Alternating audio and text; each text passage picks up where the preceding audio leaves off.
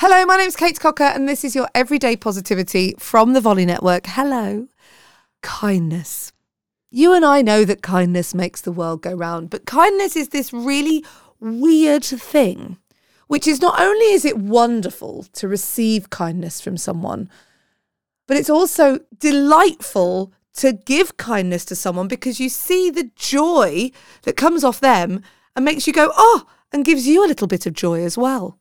One of my favourite noises, in fact, is when I walk up the stairs, having made my husband a cup of coffee at like 7 a.m, and I open the door and he sees me with 2 cups of coffee, not just one for me, but one for him too.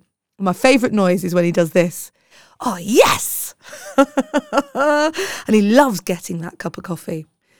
Now, the thing is that sometimes there's a sort of, I don't know, I feel a little bit ashamed that I've done something kind and that's made me feel good about myself, or I've enjoyed experiencing their joy.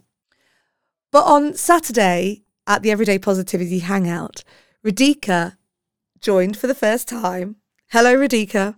And Radhika said there is a word that describes that feeling of joy that you get when you give someone else joy and you see their joy.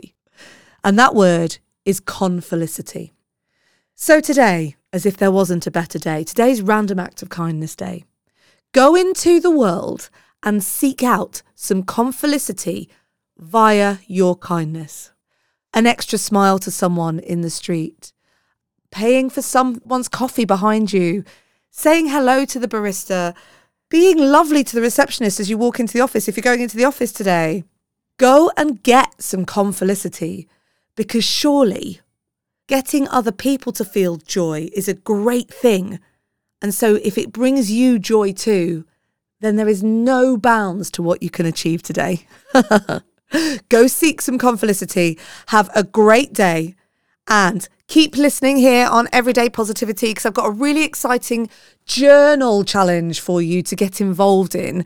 I'm going to be launching it in the next few days. I'm going to put a waiting list together so that you can get involved first, soon, quickly, and get the most out of it. I'm even going to say it might change the course of your life. Bold statements, I know.